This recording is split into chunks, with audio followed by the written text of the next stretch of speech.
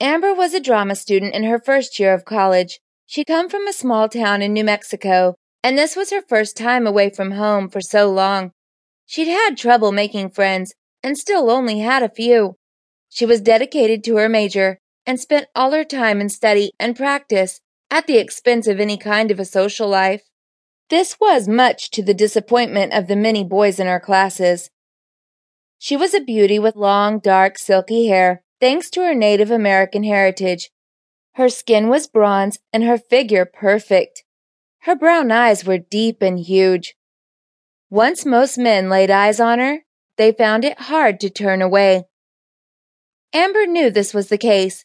She wasn't ignorant of her beauty and the effect she had on the opposite sex. But mostly, she'd led a fairly sheltered life and was shy. She felt intimidated when men flirted with her.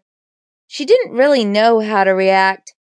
Most of the men thought she was a snob, or even only into other women because of the way she tried her best to ignore them.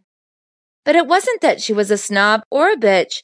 She just didn't know how to react to the opposite sex. But she knew how to act, and she knew how to get the attention when it meant landing the part of Cleopatra. When she'd kissed Reggie during the tryouts, she could feel him warm up.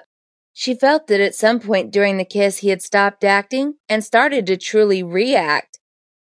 She decided she liked that power, but it was only that. She had not stopped acting. The kiss was for show. It was really only for Mr. Norman, and she saw him react just as she'd hoped.